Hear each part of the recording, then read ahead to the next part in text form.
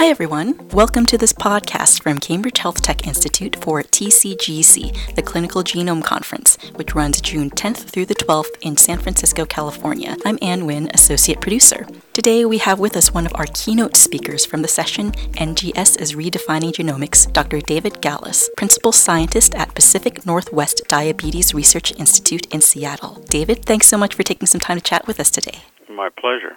A couple of years ago, you transitioned from being professor and senior vice president at the Institute for Systems Biology to your current location. Can you please share how your work at ISB led to your activities at PNDRI and what it's like to do research there now?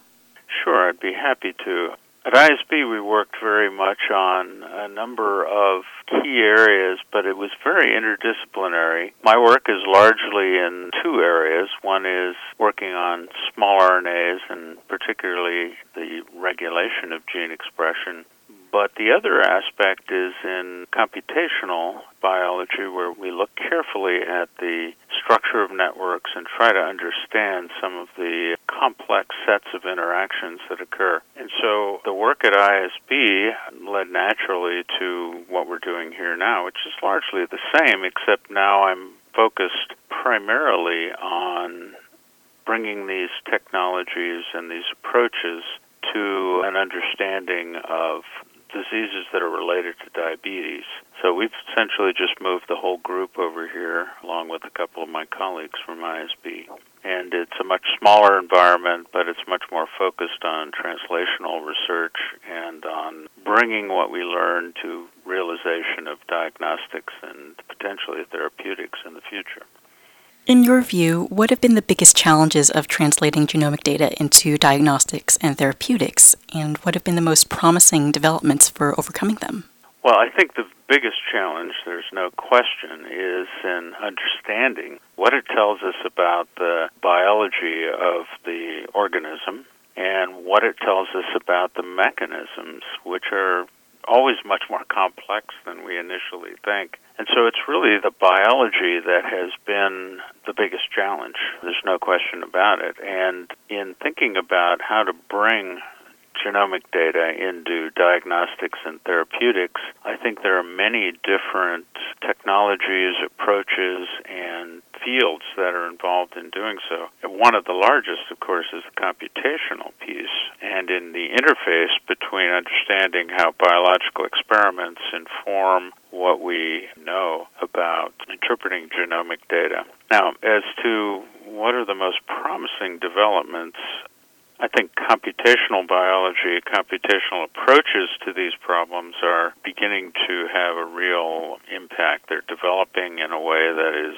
very encouraging. But the other one is simply that the technologies for querying biological systems, genomic data of various kinds, RNA, DNA, and the accuracy and the efficiency is really changing the way we're able to do experiments and to integrate them with the computation. So I think there's many things that show a lot of promise for overcoming these serious challenges of the complexity of biology. And what will be the main focus of your keynote presentation at TCGC on June 11th, and what will be the significance for the genetic genomic research scientists, clinical bioinformaticists, and others that will be hearing it?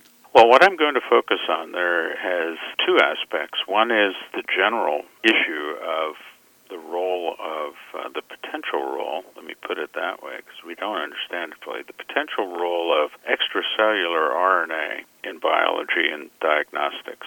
And in particular, what I will emphasize is one of the things that we've learned in our group over the past few years is that some of the extracellular RNA, a significant amount of it, is actually derived from the microbiome rather than being human. So, for example, the amount of RNA or the different types of RNA in the blood derived not only from human sources, from human cells, but from the microbiome. This really opens up a new field in some sense because we need to understand where it comes from, how it gets there, and whether or not it has any biological function in the body. But with respect to the question about diagnostics, I think this is a very promising area because it potentially enables us to learn about what's going on in the microbiome in the human body by just looking at various readily accessible body fluids. Since we now know that the microbiome is enormously important in human biology and to human health and potentially disease, particularly things like diabetes, inflammatory disorders, I think this represents a whole new area of query in the future, and it's an exciting time. Excellent. Well, we're really looking forward to hearing your keynote presentations. And for now, though, David, thank you for your time and insights today. My pleasure. Thank you.